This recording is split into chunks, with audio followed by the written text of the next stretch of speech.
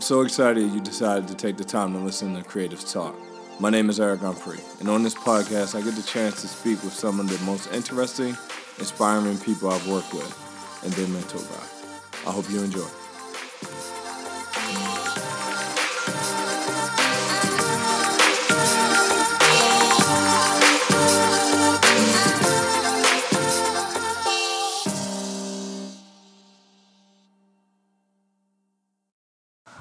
Really excited to be here with Daryl Butler. I've known Daryl for about 4 years. We're frat brothers, and one of my other frat brothers introduced me to him 4 years ago, and we've been able to meet a bunch of times. He's given me insight on the industry. He has so much experience from working at Nike to now Beats by Dre, running global brand, and I'm just happy to have him here today. Thanks for having me, brother. So I want to start off. Can you just give me some background on how you got into marketing? Yeah, well, pretty circuitous route for me. When I came out of Morehouse, I had 2 degrees, one in finance, one in marketing. And I ended up going the finance route. So I was a numbers dude for about 8-10 years. Financial planning and analysis, budgeting, forecasting, basically corporate banking type stuff. Oh, wow. And about 10 years of that. And, I'll tell you a funny story. Literally, it was a Friday night. I was in the office. Lights are out. Nothing's on but the light in my office. And I'm signing commission checks for sales associates. This is the time I was at Nextel. So that tells you how long this was. Nextel. Were you in Atlanta at the time? No, I was still in LA. Oh, okay. I'm signing these big checks for a lot of these sales folks. And I'm thinking to myself, ain't no salespeople in this office right now on a Friday night, so I must be doing something wrong. This scorekeeping thing ain't really, what it's cracked up to be. Because I'd always thought I was on this track to be a CFO and all that kind of thing. And so that Friday comes and goes. That Monday, I walked into my boss's office and said I wanted to be a sales guy. And he looked at me kind of like a, inquisitive dog, head tilted to the side kind of thing, like, what? I'm like, well, I'm looking at, I know the business. I'm looking at my sales compatriots, and they're doing really great things. I want to give them a shot. And he, all right, let's see if we can work it out. So I actually moved from finance to sales.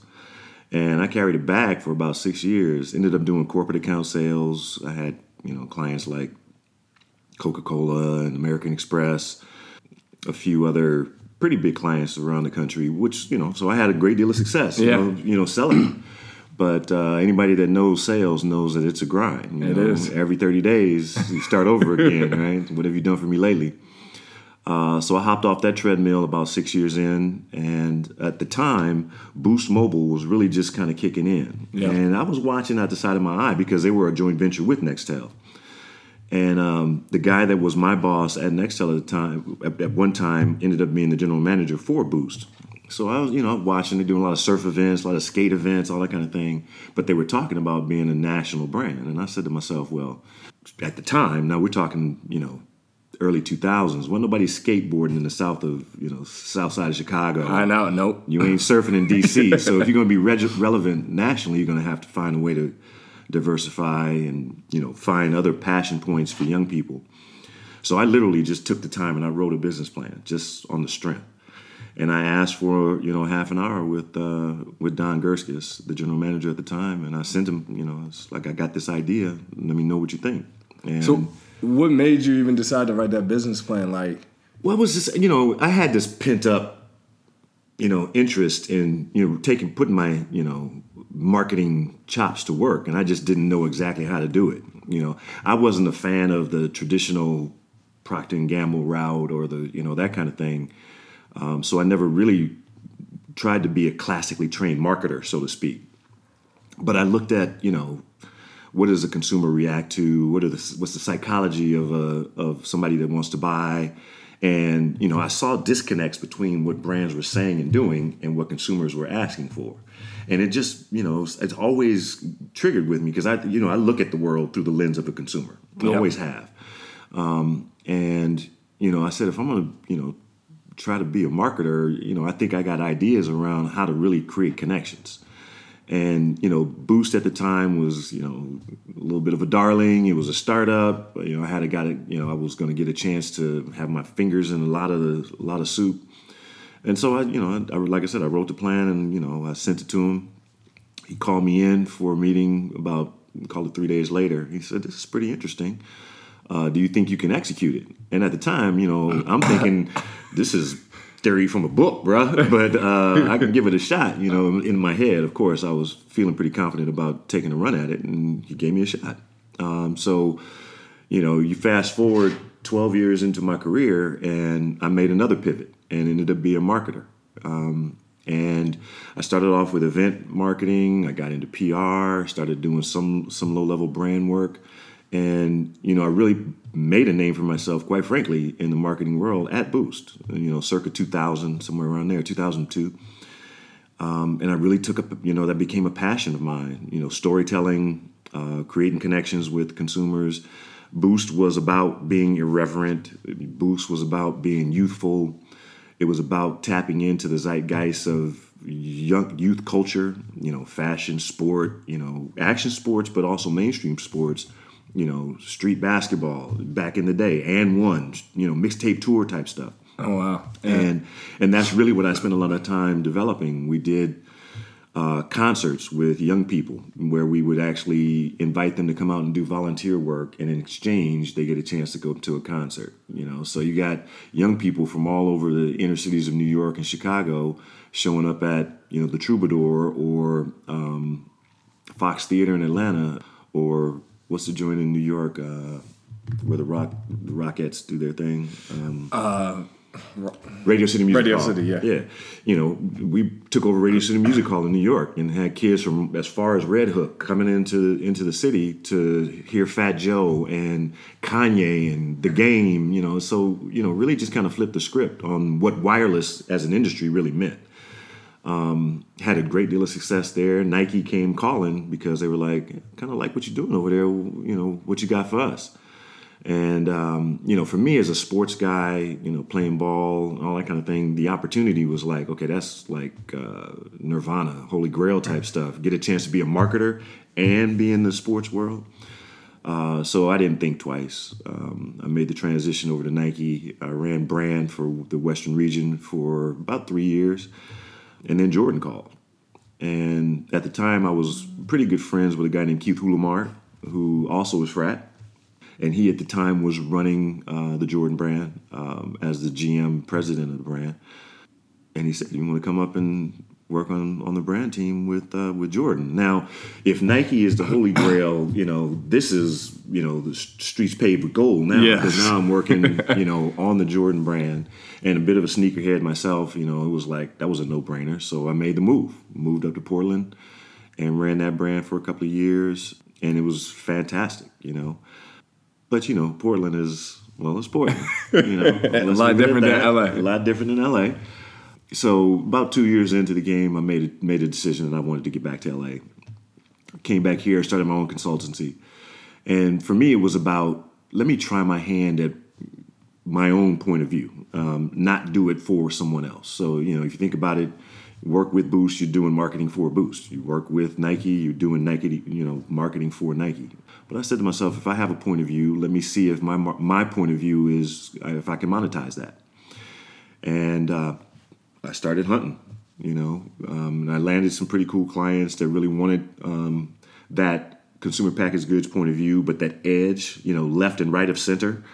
And I really started doing a lot of work from Bain Consulting to new business ventures, Oleo Devices, these guys up in the Bay Area.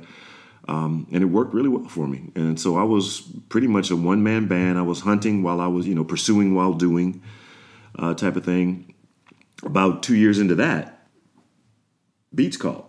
And at the time, Omar Johnson, who was the CMO, ex-Nike guy, as well as a guy named Omari Leggett, who was a product dude, had both landed at Beats. Omari called me, let's go out and play a little golf. I was like, okay, let's go out and play a little golf. And, through a few holes, he starts asking me, so what you up to now? That whole chat stuff. And he's like, well, we're looking for a grown-up to help us build a brand team at Beats. You heard of us, right? I'm like, yeah, I'm familiar. I'm familiar. So this was 2012, 13. And so I said, let me think about it. At the time I'm feeling myself because I got a client roster and, business is booming. So I'm like, I don't know if I want to be a corporate dude again. I kind of write my own ticket. I wake up when I want. I go to bed when I want. I work what I want. But then some of them clients started drying up. Yeah. And I said to myself, okay, let me reach back out to my man and see what's going on. But the other thing really was about, when you think about what marketing is all about, a lot of it has to do with the camaraderie of a team, groupthink, a team of folks challenging each other to come up with that best idea. And for me, it was just me, right? So I don't never, tell myself I'm wrong. Everything that I do is okay. Uh-huh. But when you get into that group environment, you get challenged, and that pluses up your thinking. So that was part of the motivation, more so than the corporate challenges. It's just okay, progressive brand, doing progressive work. With people that I already kind of know that are, trained Nike marketers, applying some of that philosophy with Beats. And then Beats was, diverse in terms of their audience. You're talking to music fans, you're talking to culture fans, you're talking to art, you're talking to sport.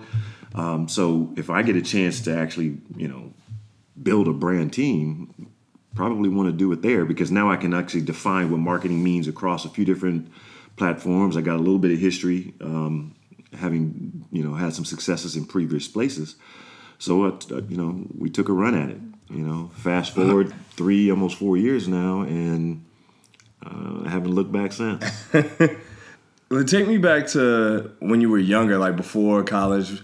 What made you even decide that you wanted to pursue finance? Like, when you were young, were you always into marketing, branding? Like, did you have that type of passion? It's interesting.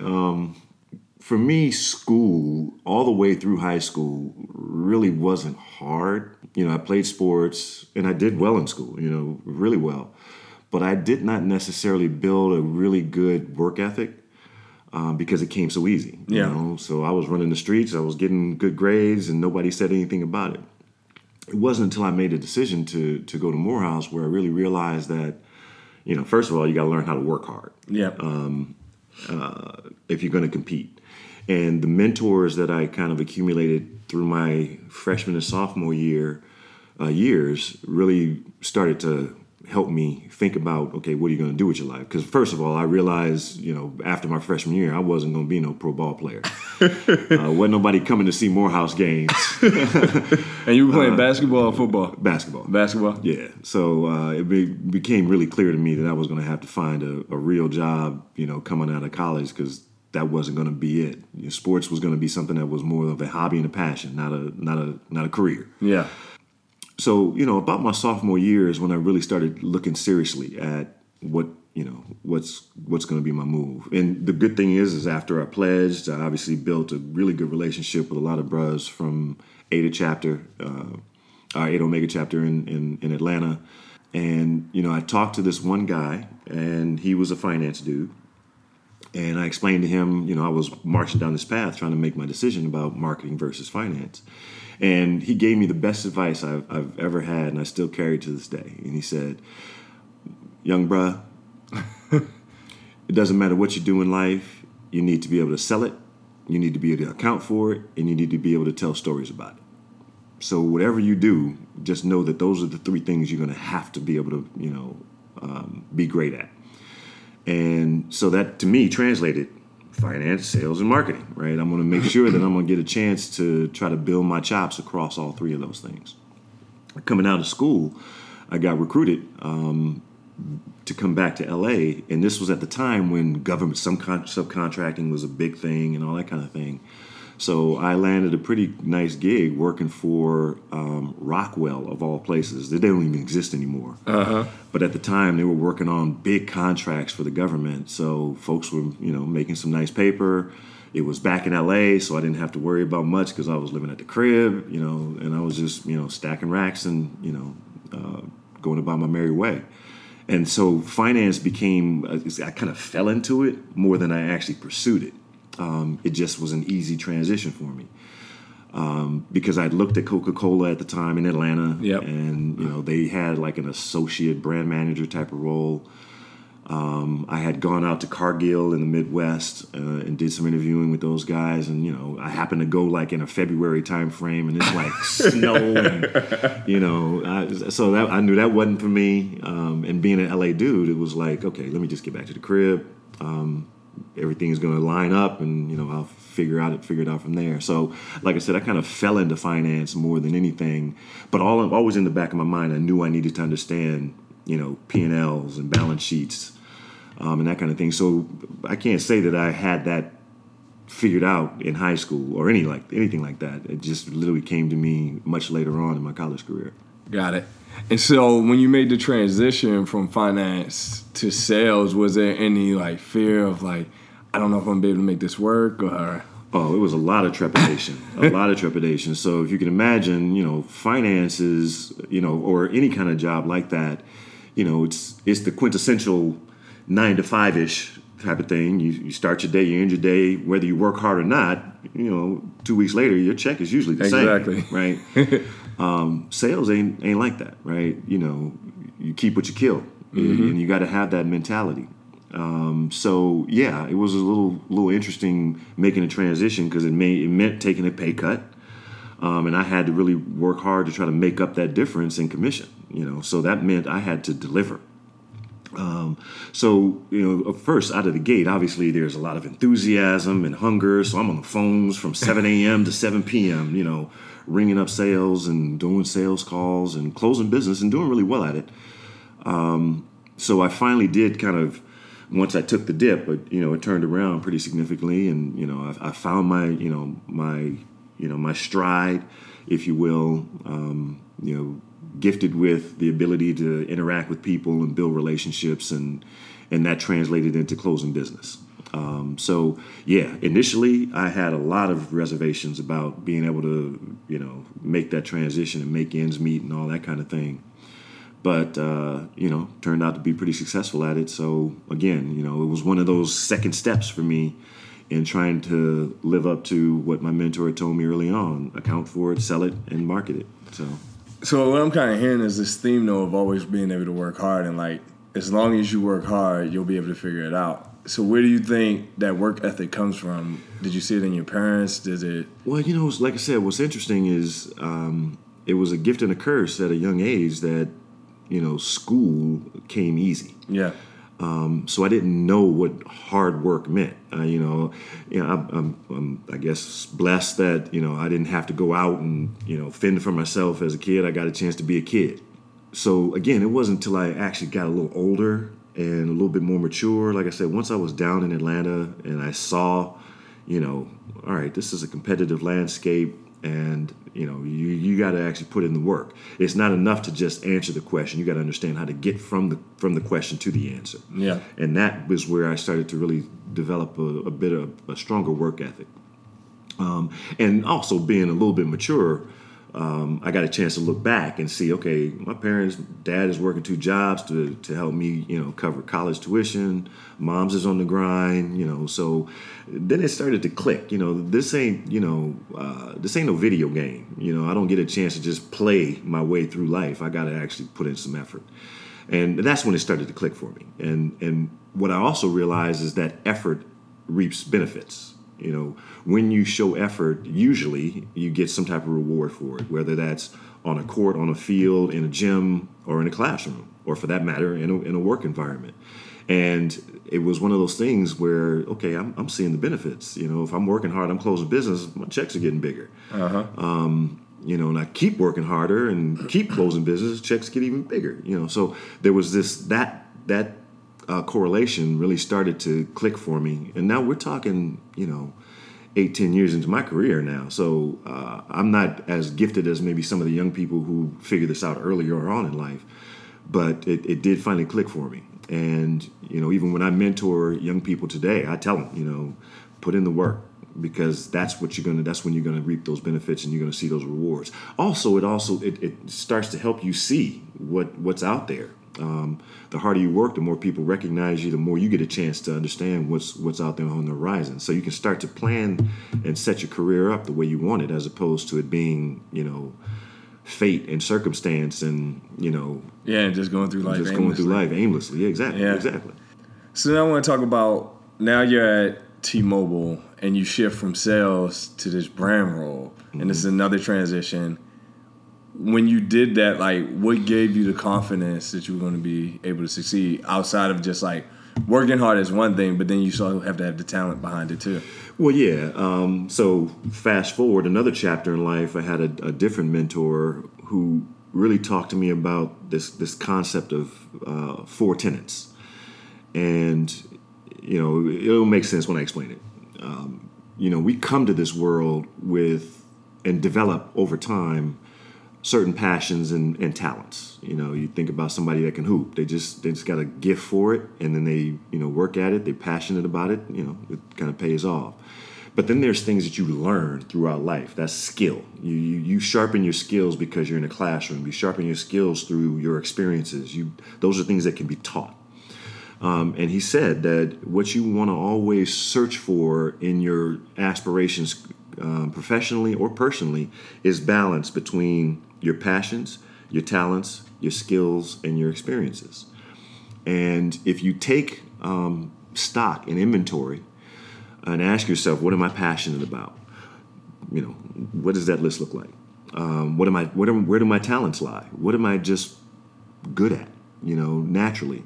What kind of skills have I acquired over time? What have I learned, both personally and professionally? And then can you account for all your experiences that make you who you are? And when you think about career goals, when you think about personal goals, use those filters. When that sunk in, I really started using it, like, aggressively. I would write, what am I passionate about? And that list would change every so often. Where my talents lie, and that list would change every so often. So fast forward, when this opportunity came up, I told myself, well, I got book trained in this concept of marketing. I've kind of watched it from afar, and I've seen what I thought was great marketing and what I thought was not so great marketing, and I got an opinion. So let's go ahead and put that to work. And what it tested me on is, am I passionate about this as a function? But can I apply my passions to the function? So it's one thing to be a marketer, it's another to take what you learn out in the world and pour it into your marketing to help with your storytelling, because that gives you authenticity. And that's what I used. It was less classical training and more visceral reaction. And then, over time, I continued to hone my skills. Yeah. Took inventory of all of my experiences to help me continue to become a better marketer. And to this day, I still use those same 4 tenets as I continue to march my career forward, even as we speak. And you speak a lot about mentors. Has that always been something you've had throughout your life? Yeah, good ones and bad ones. Yeah. I had some mentors at a young age that had me out in the streets. Okay. But I've had some mentors that have really been instrumental in helping me develop as an individual, as a human being, both spiritually, professionally, and personally. And, for whoever is going to listen to this, I would say, accumulate your mentors. And those mentors aren't necessarily always the people that are older than you. Mentors can come in all shapes and sizes, all age groups, and all walks of life. And there is something to be gleaned from experiences that others have had that you don't, or you have not had. And that has proven invaluable, because I can say that I can traverse the streets because I like I said, had some mentors that taught me that world. Yeah. But I also know how to matriculate a corporate environment. I also know where I stand spiritually. I also know where I stand, just as a human being, because I've had mentors across those different walks of life at different points in time in my life. And these are people that I still talk to this day. And I was just going to ask, do you still, at this point in your career, do you still see the value in having mentors? Oh, absolutely. Absolutely. Even at this age, I know that there's stuff that I don't know. And I know that there's more to experience, more to learn, and actually more value for me to, in exchange, give back. So I feel like I have a responsibility to be as strong a mentor to others because of what value I see in it. So yeah, like I said, I accumulate mentors along the way, and I keep in contact. And sometimes it could be something as simple as help me solve a problem, or give me some advice, or tell me, if I'm messing up, and what I might need to do a little differently. And then sometimes it's really deep, long-standing conversations about some really complex issue. But I don't take any of that for granted, because you can find yourself out there trying to figure it out on your own, and you're only as good as what access you have to information. And the more information you have, the more informed you're going to be around the decisions that you make in life. And I live by it. Totally agree. Mentors have always been a big cornerstone of my life. Yep. And like you said, you get some good ones, you get some bad ones, but for the most part, I've been fortunate to have some really good ones. Absolutely, yeah.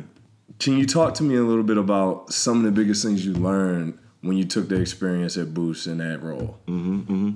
Well, I think the first thing is you don't market to win awards.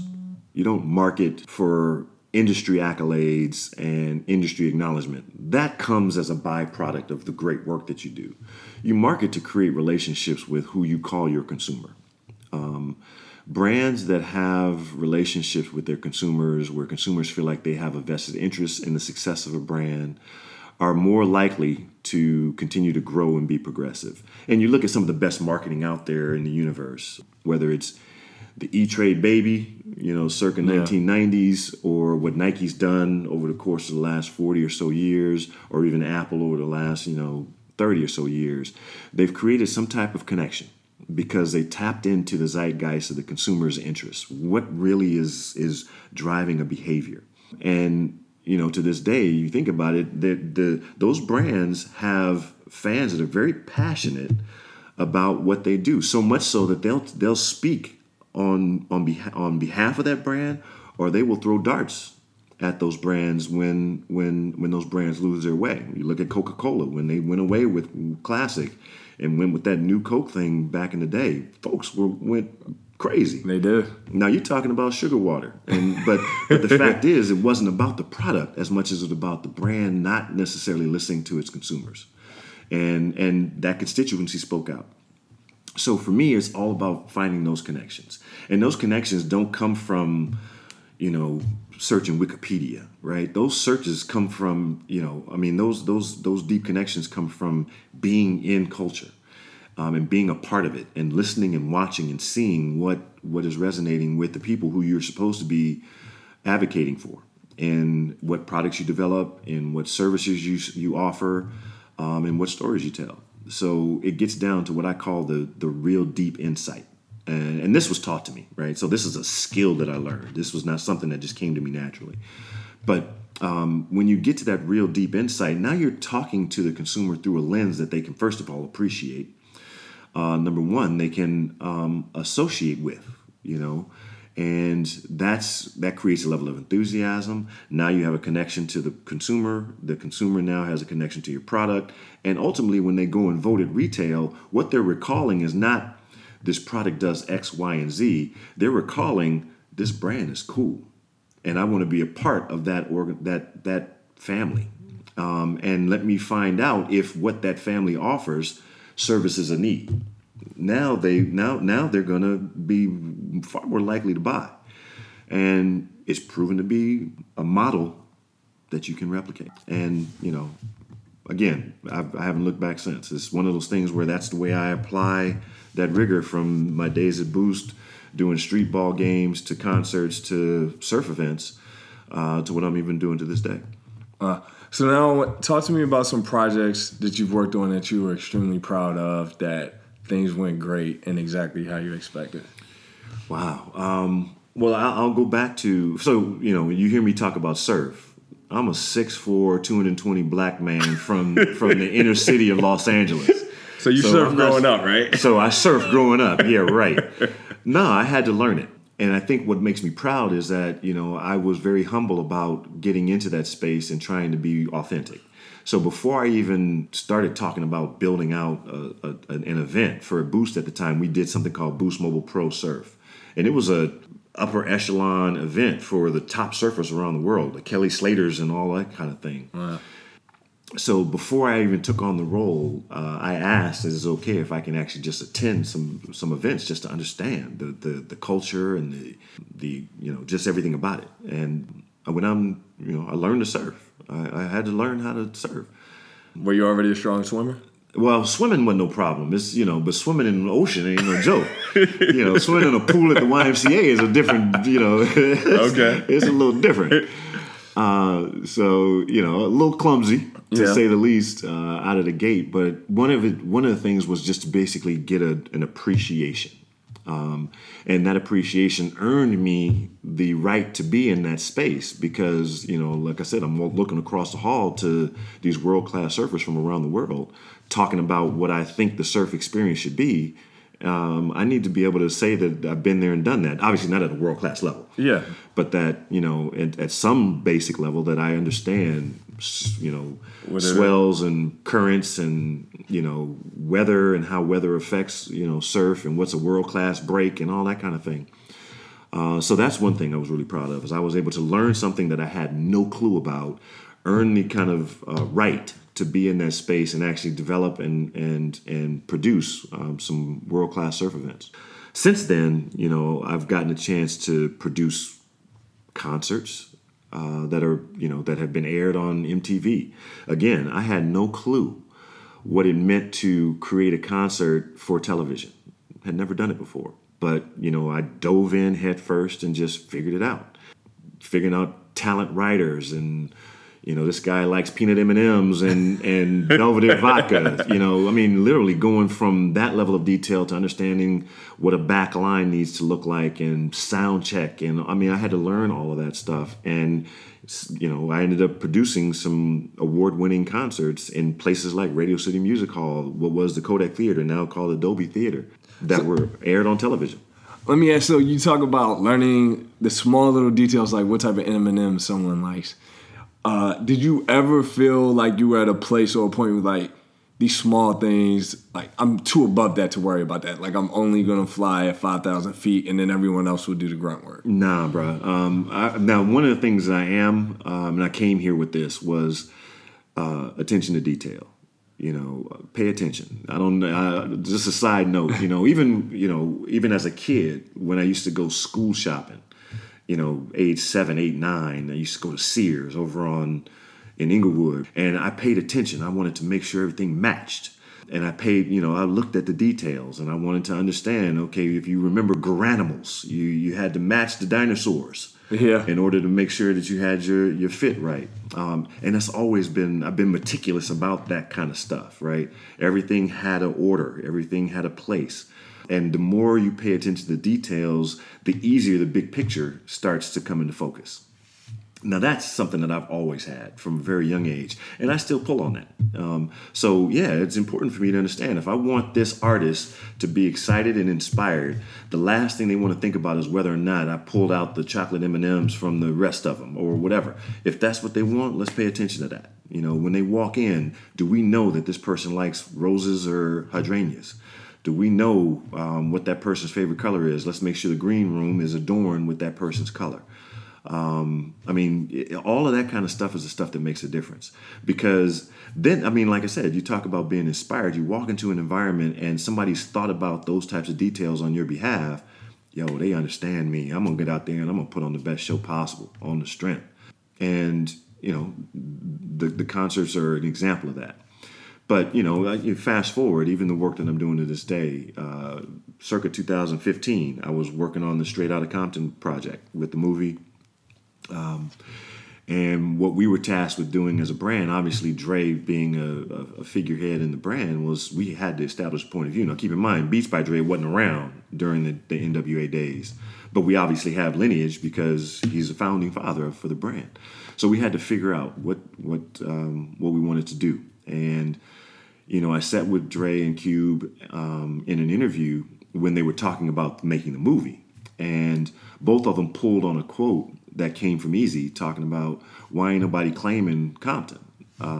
Everybody from Compton's claiming Gardena and claiming Carson, and but Compton's where it's at, and we're going to put Compton on the map.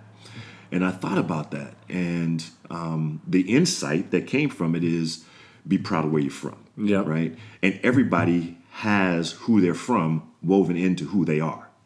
And that led us to what Beats' point of view could be about this, was because we, like I said, we wasn't around during the NWA time, but everybody straight out of somewhere. Yeah. and that became the insight that helped us build a campaign around not only our point of view, but point of view of millions of people around the world that are from somewhere, that have a story to tell, and we just gave them a way to express that. And then they had a connection with it. And that thing just took off, right? So not only was the movie a critical acclaim itself, but there was a logical connection between the movie and us now that made sense, and the consumer took ownership of that straight outta idea, and it became a trending topic on all of the social channels, and we've got awards that came as a result of it. A really proud moment for me, being the guy that architected that campaign.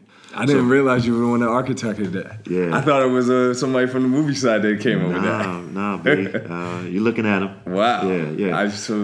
I'm privileged to be in your company. Yeah. So I mean, it's I look at those types of things and I call those wins. We decided to do something with rugby around Rugby World Cup. I don't know rugby at all. I do now. Yeah. But at the time when I was tasked with building out the campaign, I didn't have a clue of what a try was and all that kind of stuff. But I went and did my homework, and I interviewed people. I talked to people that are from the culture, and what we ended up with is another deep understanding of not only the sport, but also the people who play the sport and those that are fans of the sport. And you're talking about places that are outside of the United States now, right? Yep. You're talking about New Zealand and the All Blacks, and now you understand what the haka means and why they do that before every match. Australia, South Africa, places that don't think about American football or baseball for that matter.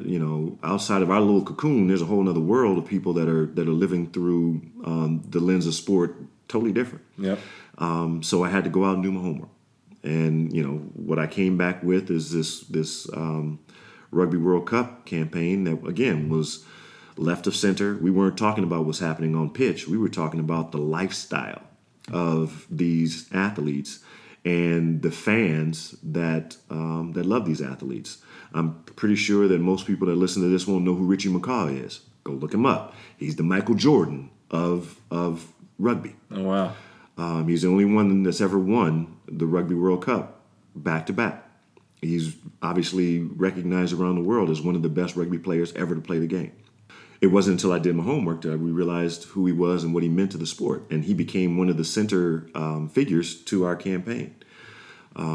Anybody that's seen the haka from afar might think it's just this fantastic dance that people from New Zealand do. There's a much deeper story to it, It has roots that go way back, where the original people from New Zealand built it out to be a way to acknowledge that they are, life is a gift, and that we're visitors on this earth, and that we belong to the earth, and the earth does not belong to us. I mean, really deep stuff.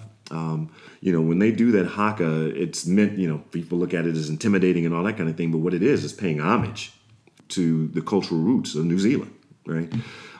It wasn't until I got into the campaign when I understood that. And again, the output is something in the way of storytelling that's far different than just boots and balls and scoring. Now we're getting into cultural relevance that connects, again, that consumer to the sport, to the personality of the sport, to this brand.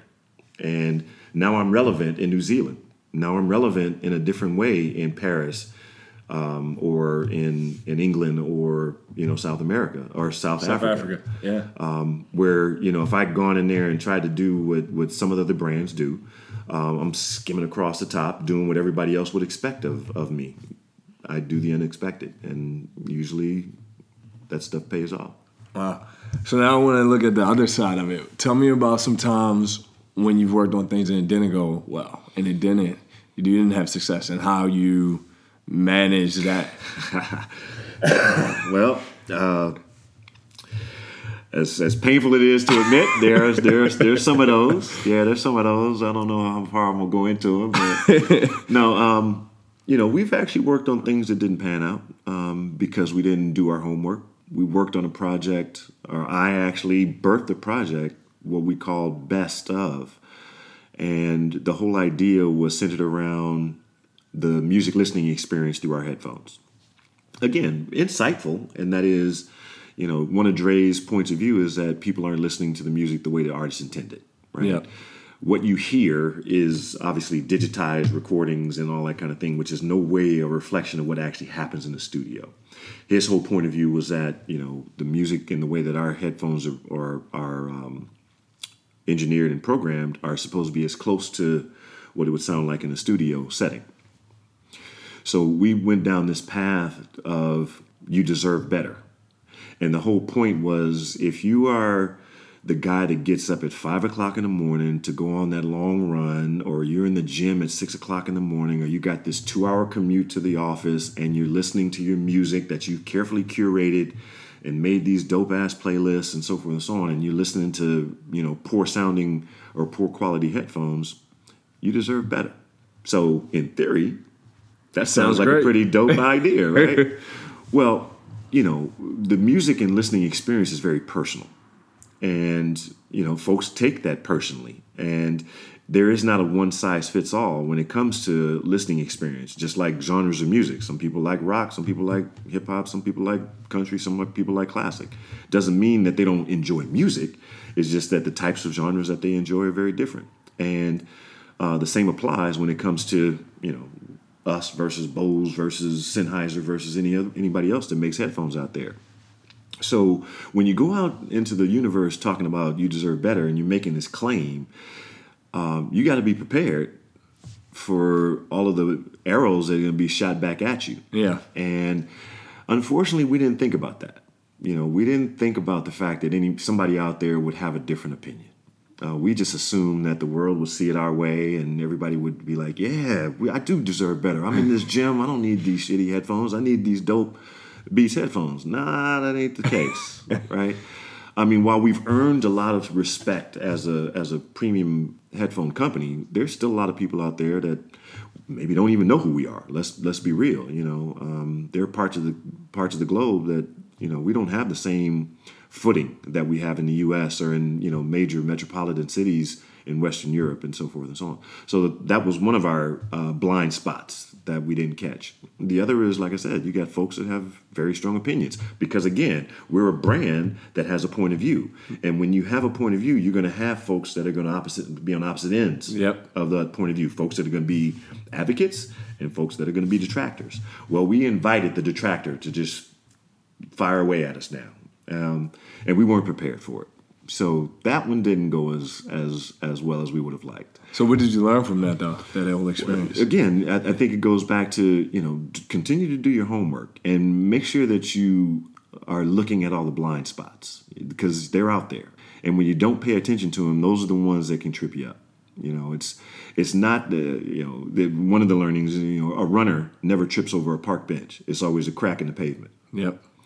So you got to pay attention to the cracks in the pavement. And we didn't. And, we learned a lesson. And, now I pay attention to the cracks in the pavement. Yeah. And now, after that happens, a project like that happens, when you move forward, does it affect, like, the speed in which you move, or do you work even harder to pay attention to those cracks? Because I know...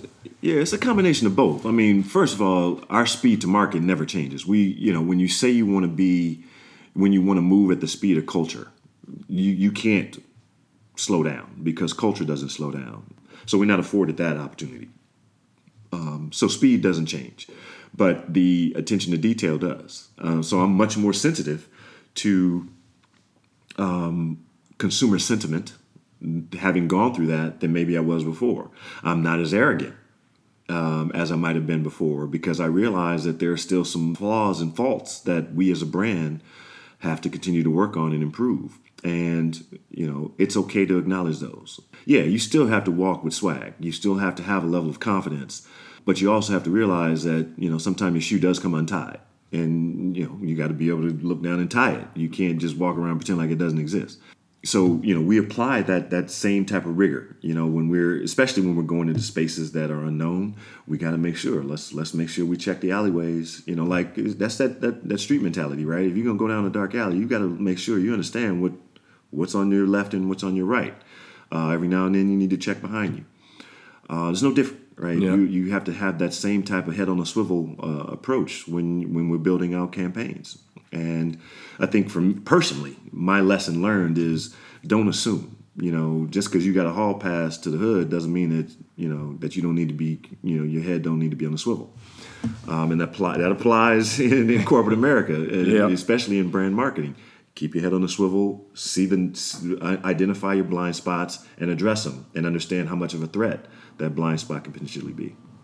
So my last part of that question is, how do you not allow those failures to not affect you moving forward, to not either have you question everything that you're doing more than you need to, or kind of like depress you and not give you the motivation?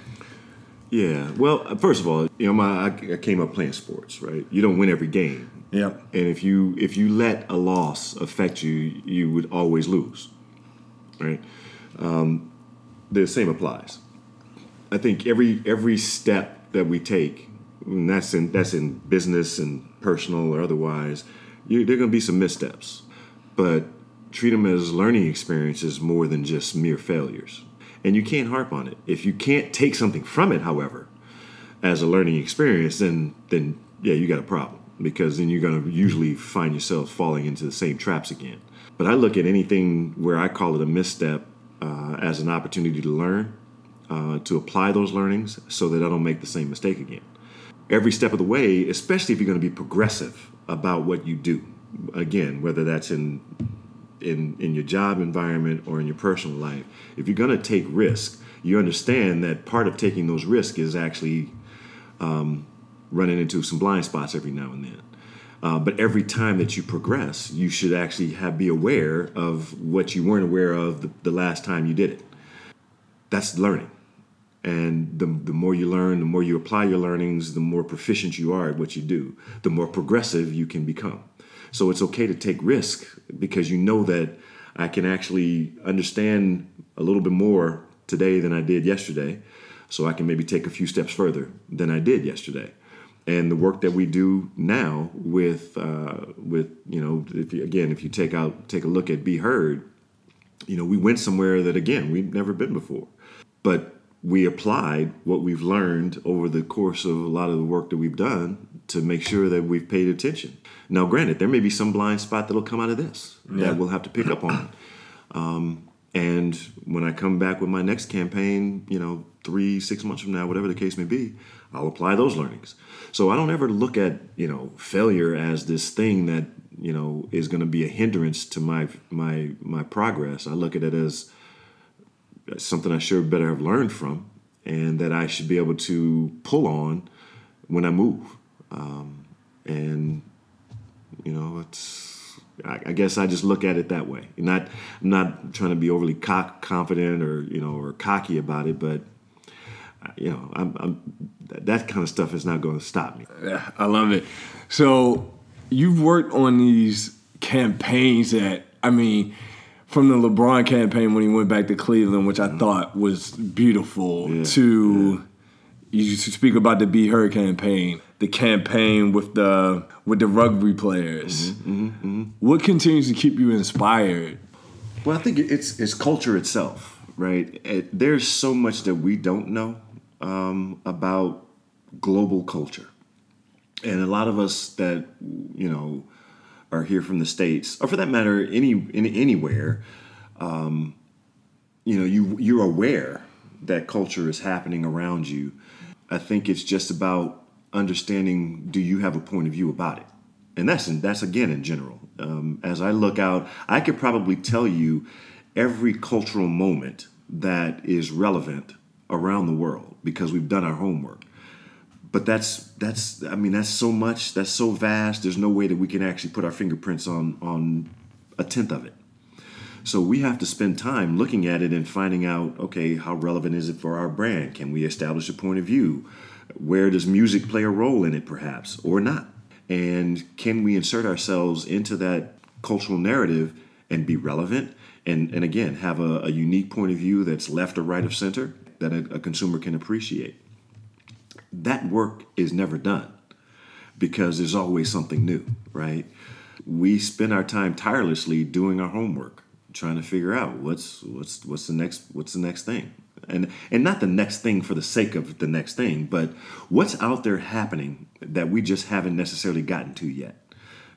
Cricket, for example, right?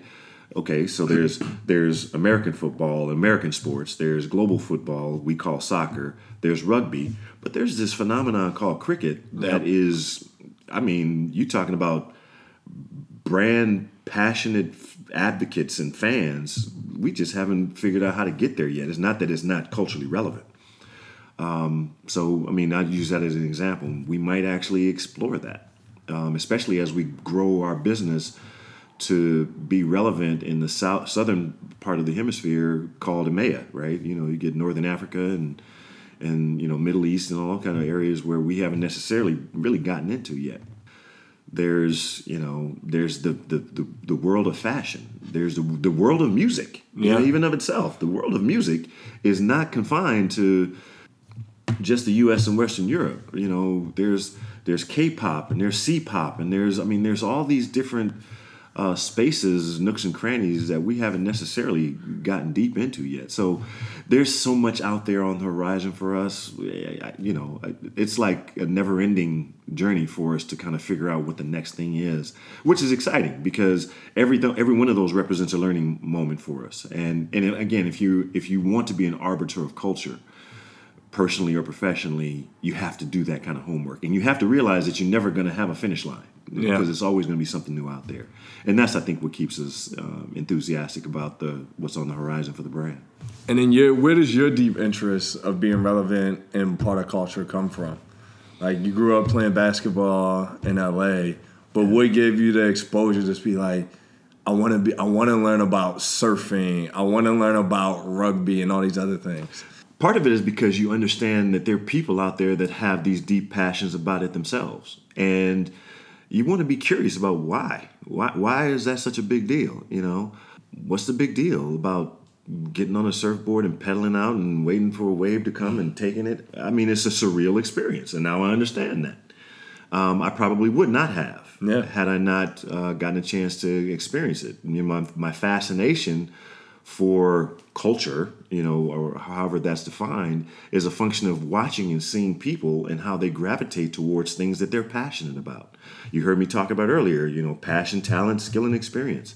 I have my own passions, but those are just limited to what I personally have experienced. But that doesn't mean that there's something that you're passionate about that I don't know anything about yet.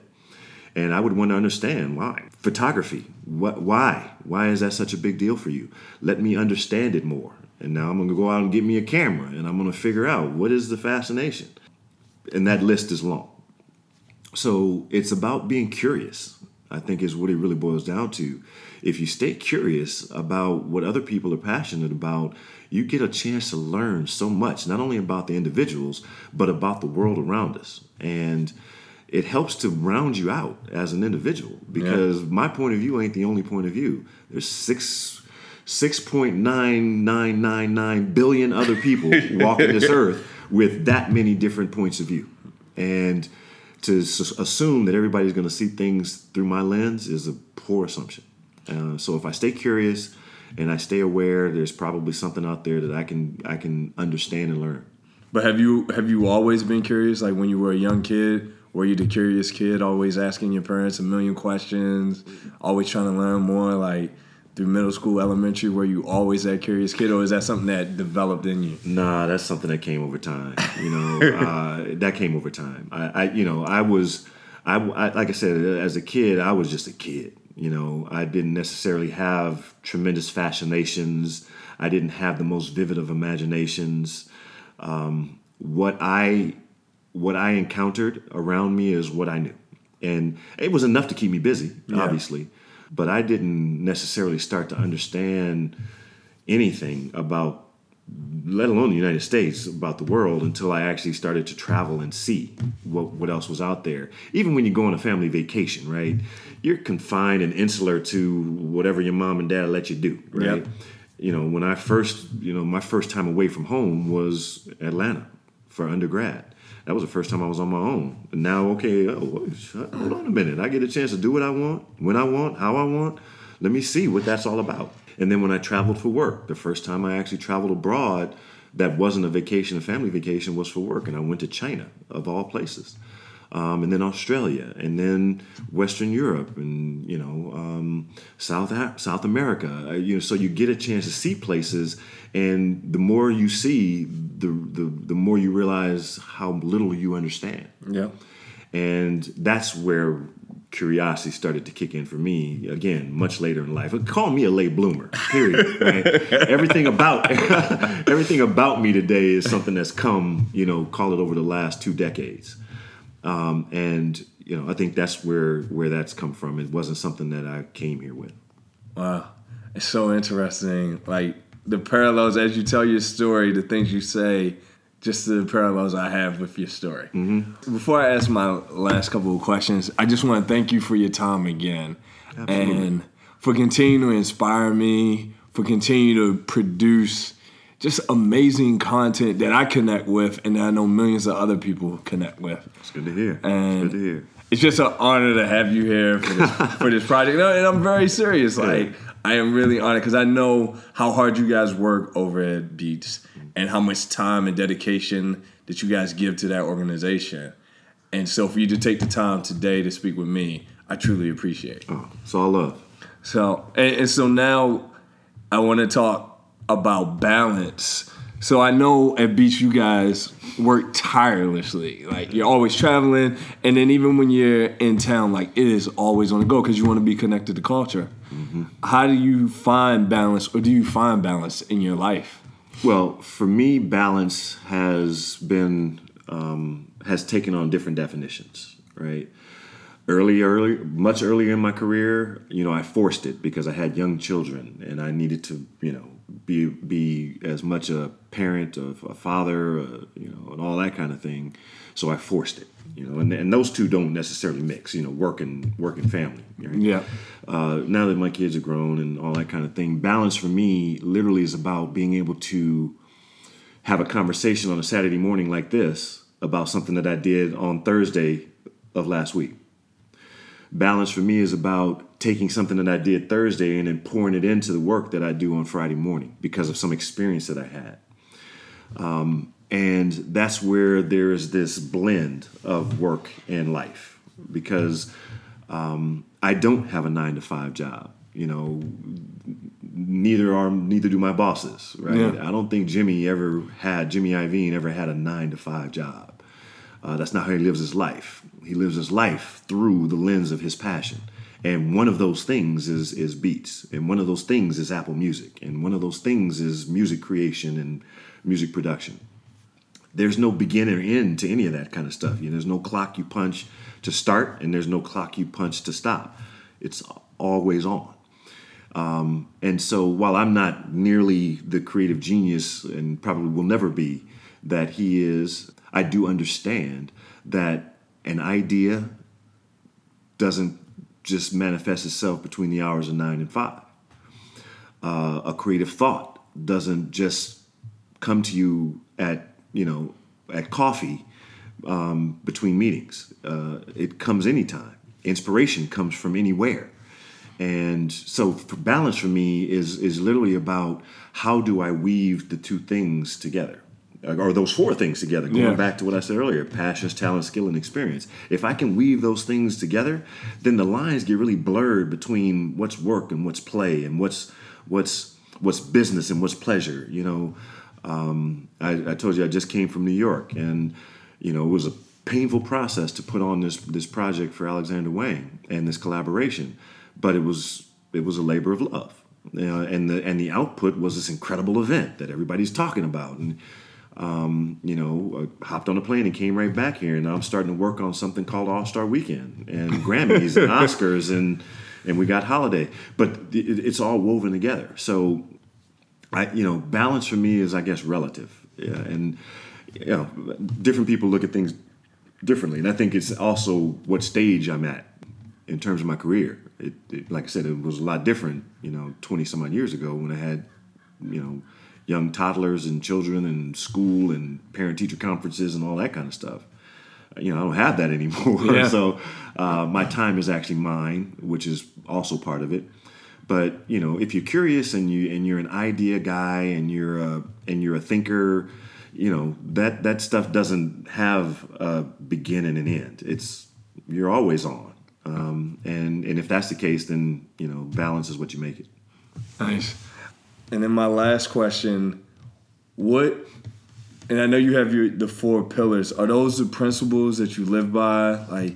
And if they are, what other advice would you give to people that want to find their passion and weave that in with the other pillars? Mm-hmm. Well, yes, they are. Though I continually talk about them. Anytime I'm mentoring, I always bring them up because I'm a believer, right? If you haven't explored your passions, if you haven't necessarily capitalized on your talents, if you're not building your skill sets and you're not taking inventory of your experiences, what are you doing? Right? At the end of the day, those are the 4 things, right? Yeah. That's what gets you up in the morning. That's what motivates you. That's how you make your money. I mean, if you really just boil it down, it's probably going to fall into one of those 4 buckets. So use them. The other that I use and I challenge myself on is this idea of think 2 and take 1. And that is how you manage your progression, right? If you only look at the very next step you take, you don't know what the next step is that has to happen after that. You need to at least think 2 steps ahead. And thinking 2 steps ahead helps you to make sure that first one is very carefully thought through. And when it's carefully thought through, that sets you up for the next step. And then you think 2 and take 1, think 2 and take 1. That for me is progress. So not only do I use those 4 tenets that I've spoken of over the course of this conversation, I also always think about, okay, what's 2 steps from here? From right now, what is 2 steps for me from here? And what 1 step do I need to take to get me closer to that second step? And then I start all over again. What's 2 steps from there? And then I start all over again. And what that meant for me is that my career has always been progressive. My personal life has always been progressive. My curiosity has always been progressive. Everything about what, at least I think, what makes me who I am has always been about progress. And again, it's worked for me. Whether or not anybody else out there can apply it and see logic in it, that's up to them. But it's worked for me. So, if you don't mind sharing, what are your next 2 steps? Well, for me, I guess at this point in my career, to be quite frank, 2 steps for me is retirement. Oh, wow. 2 steps for me is about doing something that truly is just about passions, not necessarily pulling on experiences or skills or talents, quite frankly. It's about doing something I truly am passionate about. And I am now, don't get me wrong. But, there's a point where it's like, okay, I want to be able to do it at my leisure. Let's put it that way. So, 2 steps for me is that's one direction. 2 steps for me also could be, running a business, literally, being a captain of industry. I've always thought about whether or not I have the chops to take on that kind of responsibility. And I'm challenging myself right now to ask myself, am I built for that? Can I be a president of a company? Can I be a chief fill in the blank? And so I'm asking myself that question. So those are, two very different paths.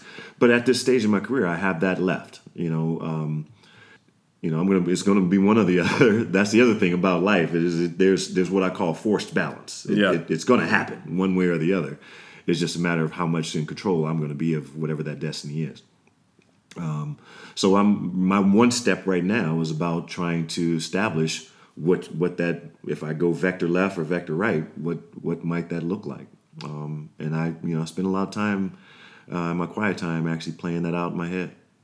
Wow. Well, just knowing you, I know whatever step it's going to be, you'll be successful at it. Like, whether it is running a business and being the COO, CEO, I'm sure that business will do amazing. Or whether it's retiring, I'm sure that side of your life is going to be amazing too. That second one better be. I'm working on that. Gotta get my golf game right.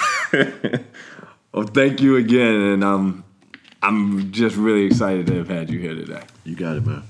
My pleasure. I really hope you enjoyed that episode. If you did, please share it with your community on Facebook, Instagram, Twitter, or Snapchat, and write a review on iTunes. My goal is to inspire and help as many people as possible. And by you sharing, we will be able to do this together. You can also shoot me an email if you have any suggestions. Thank you for your time.